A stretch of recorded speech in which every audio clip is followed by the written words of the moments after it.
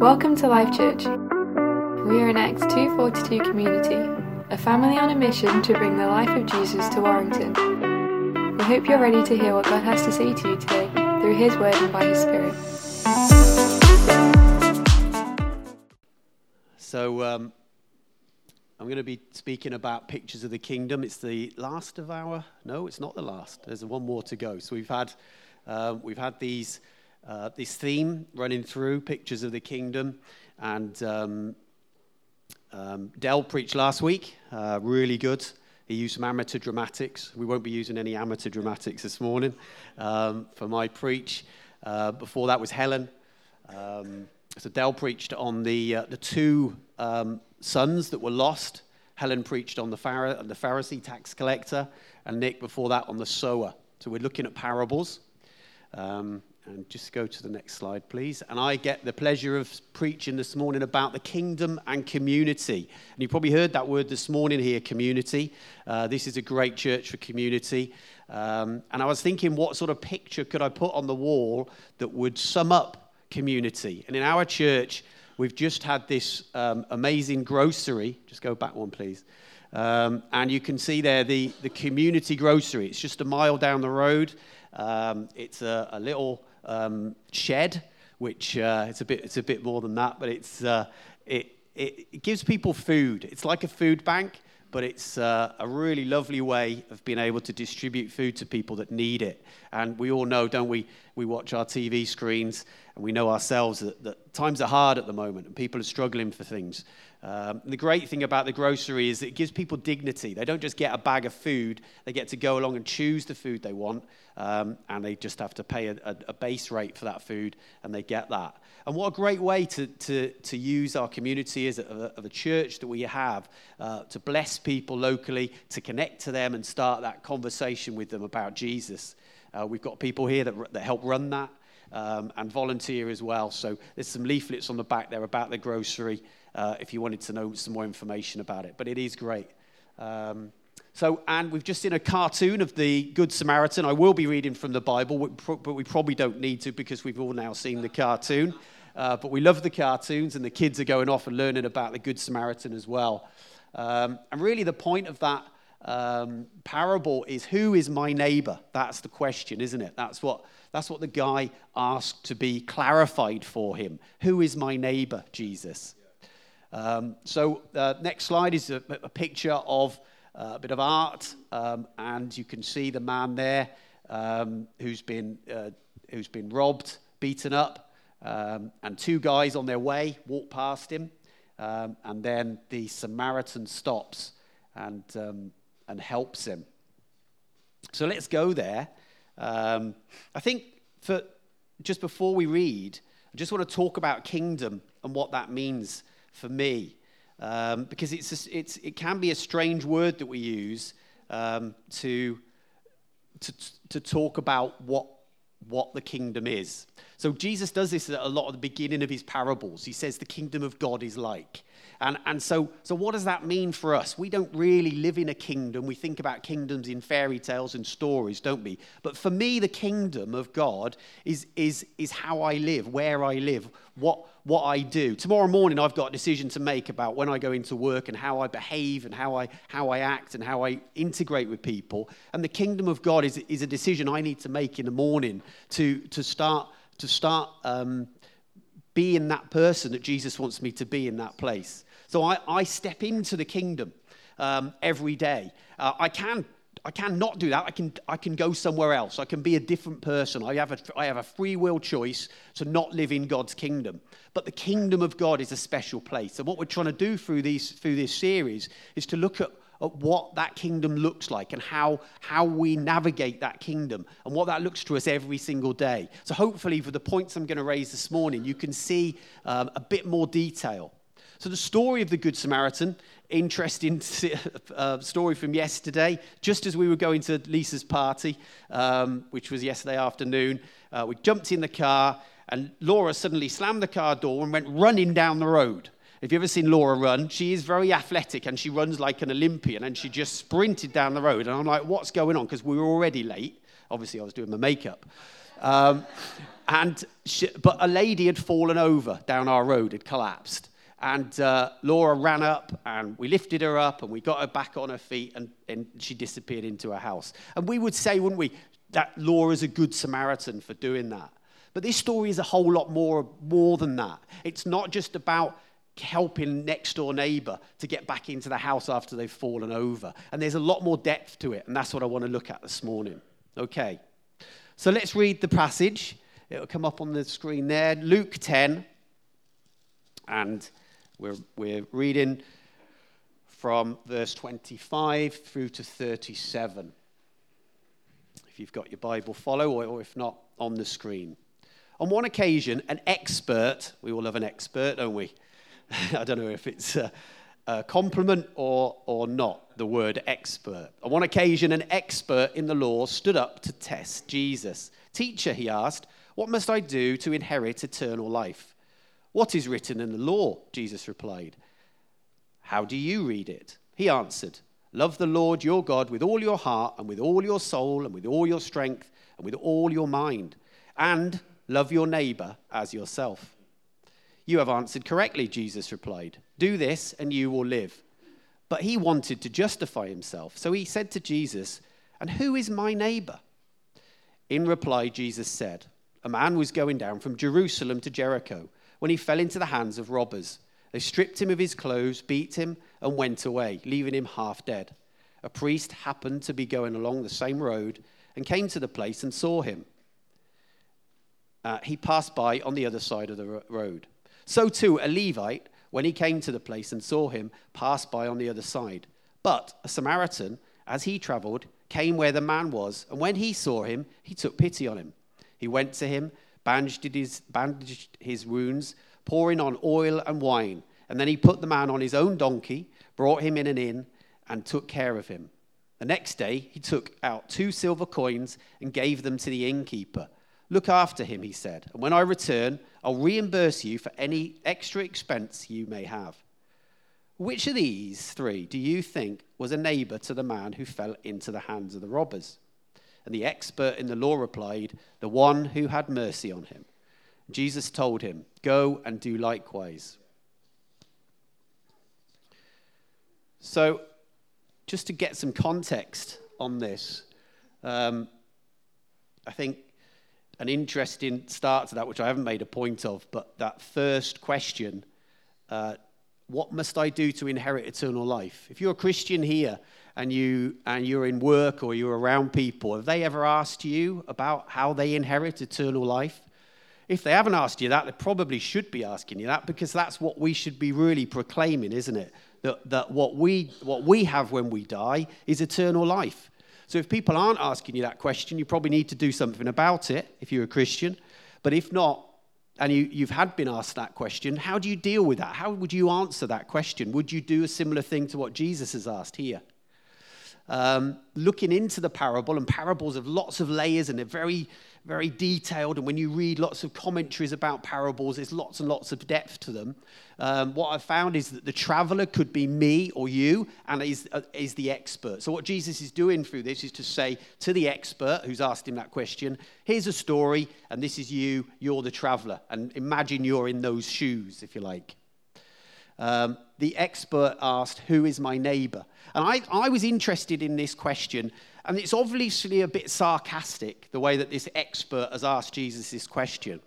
And I was interested in, why would he follow everything with, "Can I just check, please," in a sarcastic way, in the voice of Gordon from from Thomas the Tank Engine. If you don't know what I mean, listen to Helen's preach.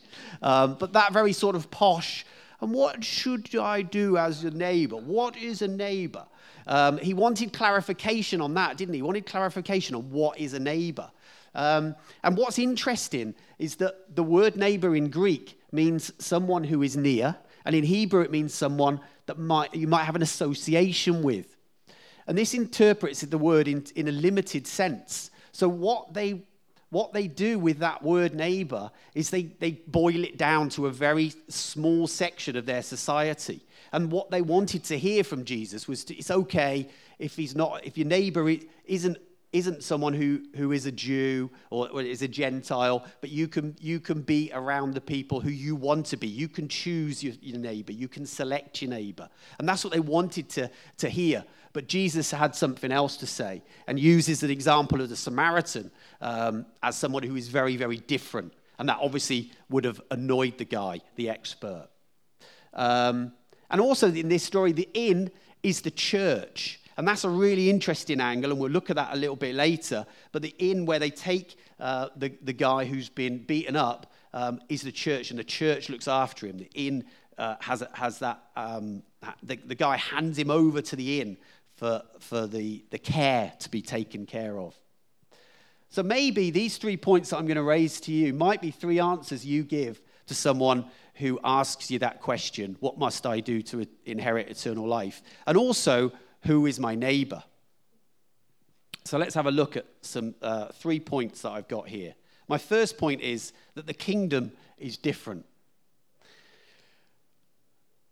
I don't want a show of hands, but just in your own minds, is there any people that you struggle with?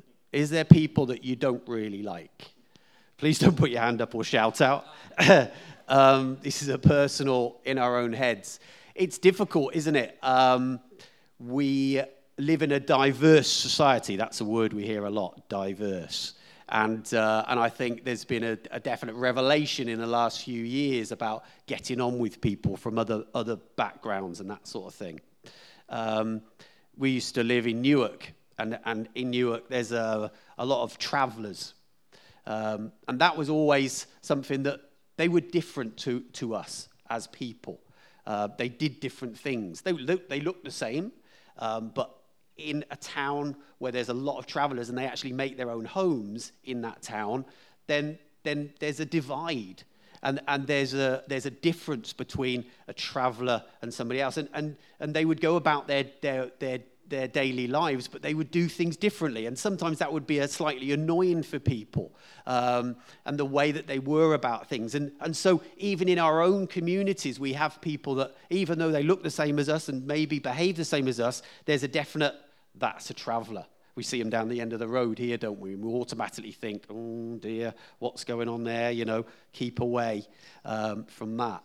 There's an interesting program on the TV at the moment called Sherwood, which looks at the Nottinghamshire towns, and the history there goes back to the miners' strike, and a community there who overnight almost, during the miners' strike, when the miners decided to strike or not, or to attend work, it divided communities in that area, and it's a very interesting drama about that. But in these small villages, there was a difference between, overnight there became a difference if you were going to go to work or if you were going to obey the strike and you were going to stay away. And those feelings and those emotions still run in those villages to this day. I used to work with a load of guys from that area, and there would still be fights in pubs and that sort of thing because somebody would say something because of the history that had gone on. We see it in Northern Ireland, don't we? A lot of history there, where religion has parted people and moved people, segregated people. We deal with differences, don't we? And the Samaritan was different. He stood out as somebody who was different. And back in those days, in the Jewish culture, the Samaritan was somebody who was different and maybe looked down upon. But the kingdom that we walk into every day is different. Jesus' kingdom is different. And do I, as a Christian, embrace that difference? Can I get over that difference with other people? Can I work with these people? Can I speak to these people? Can I get over that difference? And as a result, am I ready for inconvenience? Ken and Sylvia were here just now. They've had to go, unfortunately, but they run a school in Gambia, and it's thousands of kids, and these are older guys. They're retired, really retired, but actually they run a school in Gambia, and that's a difficult job because the people in Africa are different, And it would probably be a really easy thing to do to run a school in the UK. I mean, it probably wouldn't be, but it is difficult. But to run a school in Africa, 3,000 miles away, is a challenge every single day for those guys. And they have to deal with that because people do things differently. But as Christians, they get on with it. They turn up every day and they look after those kids and they grow that school, and it's a fantastic thing to do. But they deal with that difference. And in Acts 17, we have this verse. As we know, Acts follows on from the Gospels. It's Jesus has gone back to heaven.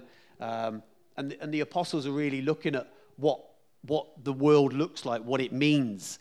And the idea of Gentiles and Jews has sort of gone now, and they've moved on. And we have this verse in verse 26. From one man he made all the nations, and they should inhabit the whole earth. And he marked out their appointed times in history and the boundaries of their land. God did this so that they would seek him and perhaps reach out for him and find him, though he is not far away from any one of us. For in him we live and we move and we have our being. As some of our own poets have said, we are his offspring. God sees everybody as exactly the same. There was that culture of Gentiles and Jews, that's all gone. And so we're all the same in the same world, and God looks at us all the same. The next point I've got is that the kingdom is pain. And I was in hospital this week, and hospitals are just all about pain, aren't they?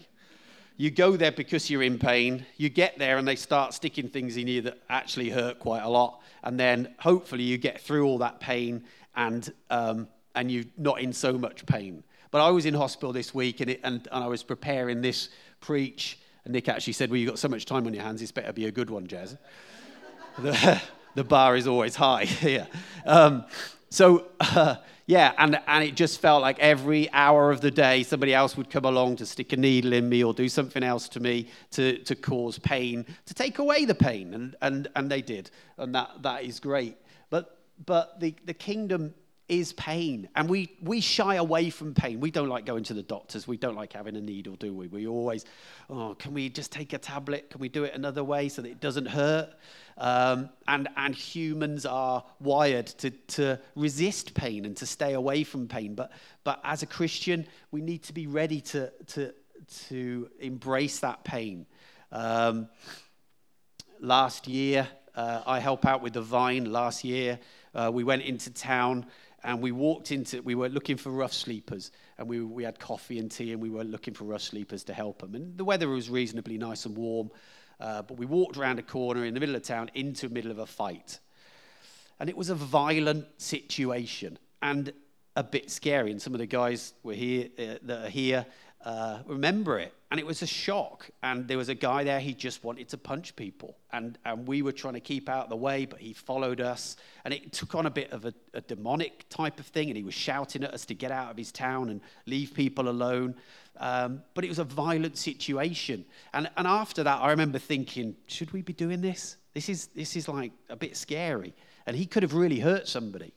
But as Christians, we have to step into that. We have to step into those scary situations and get over them and learn from it and move on from that. Jesus, for this story, chose a really violent situation to explain about a neighbor.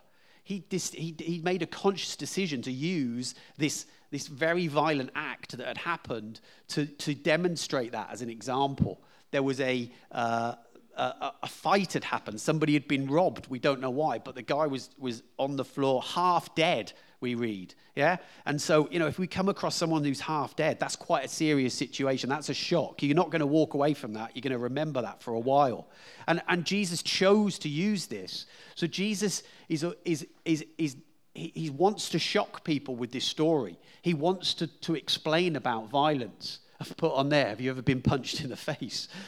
Mike Tyson's got a historic saying, hasn't he? Everybody's got a plan until they get punched in the face.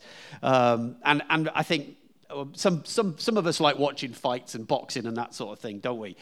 In a controlled environment. But we might have been in a situation where we have been punched in the face and it knocks you for six. And that is a scary thing to happen. And we don't want it to happen. And But something we have to acknowledge is that as a Christian in the kingdom, we might encounter pain, we might encounter violence.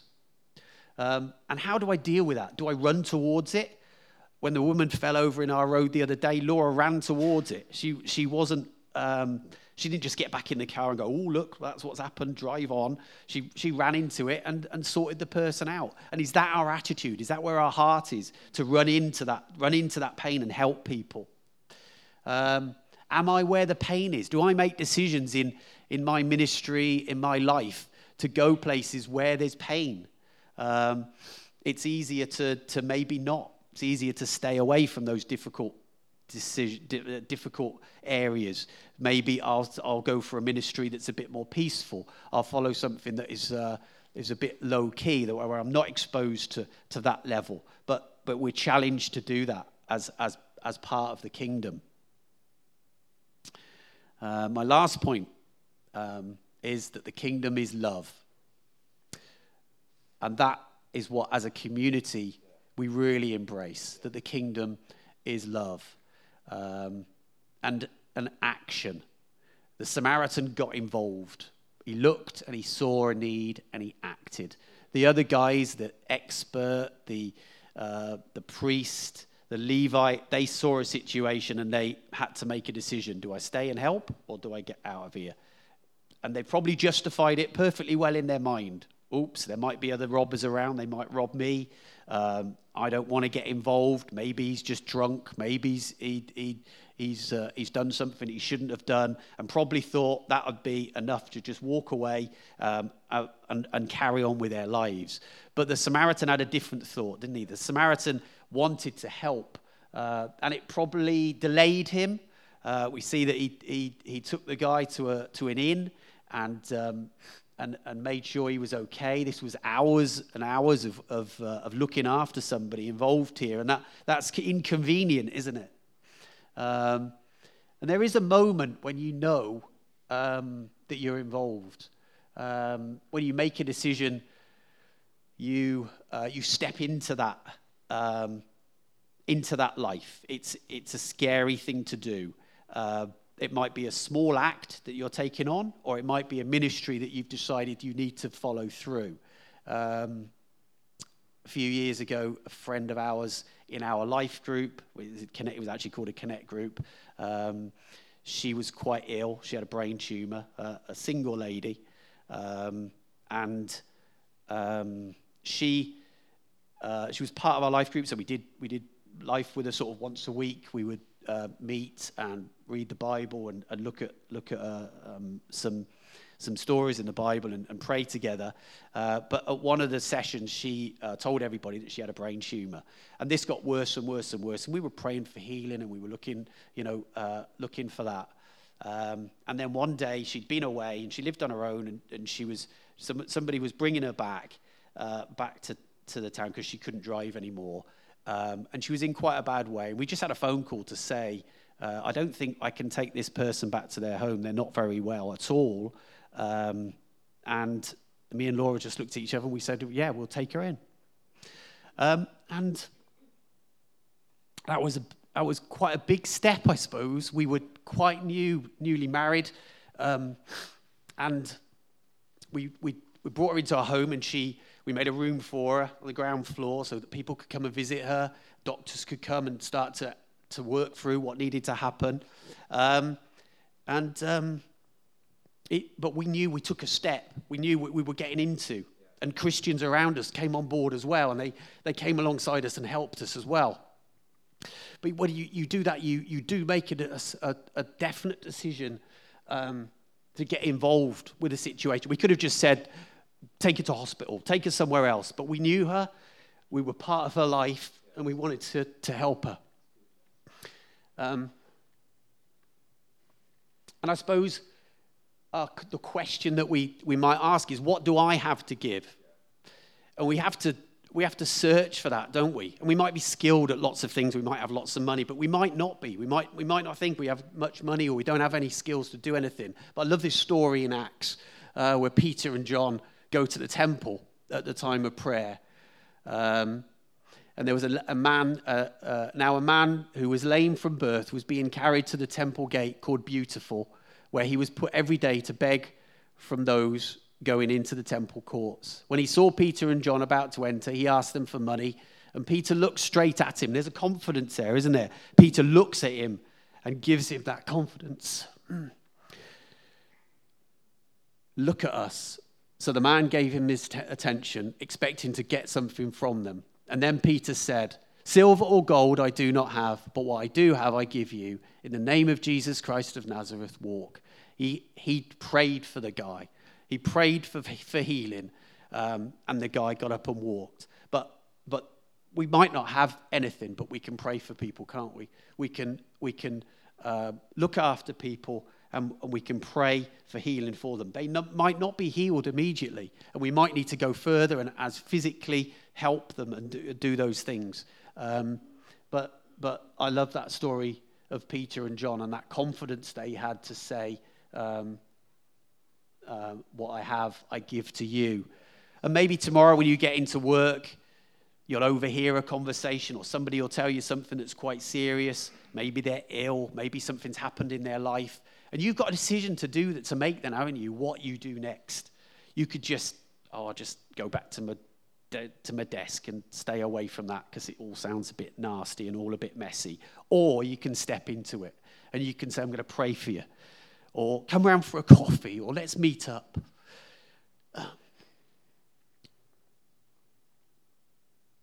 Because that's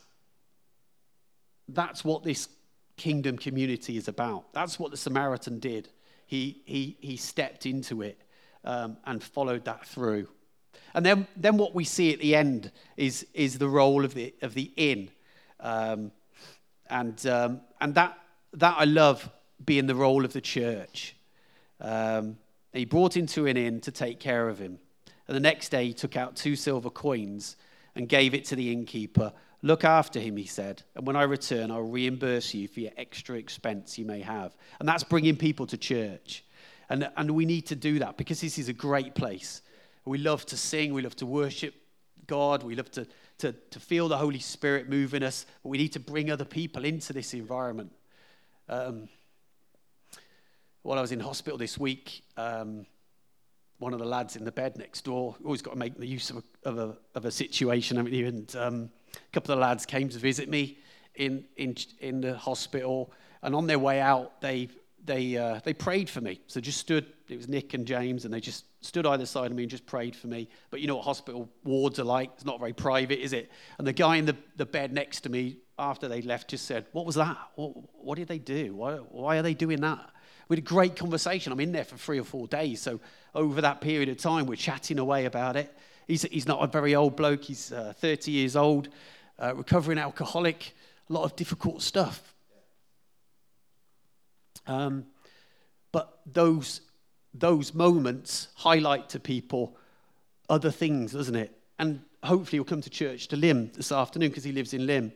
And so we have that duty, don't we, to bring people in to the church.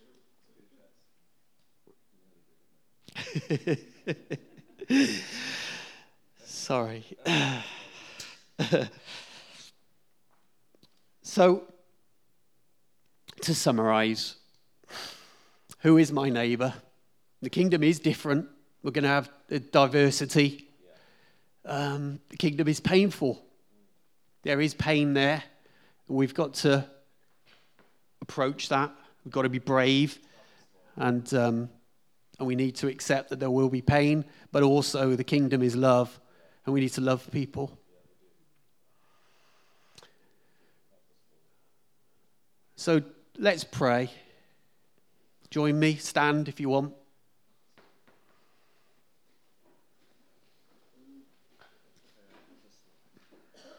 Father, thank you for this morning. Thank you for our hearts. Thank you that we can open our hearts to you. Thank you for the Holy Spirit. Thank you that you're here now amongst us. You're challenging us with stuff. Things are going to happen next week. We have decisions to make. It's a great church. There's great people here. We can hand people over to be looked after in this community on lots of levels. We thank you for the ministries. We thank you for everything that happens here. The world's a difficult place. It's going to get harder. Life is hard. We know there's a place we can come to where there's peace and there's love. Jesus, speak to us now as we go from this place. Challenge us.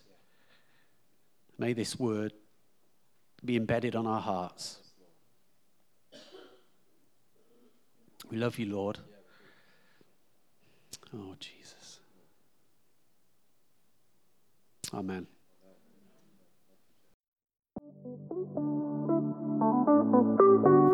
We've come to the end of this week's message. We hope you've been impacted and inspired.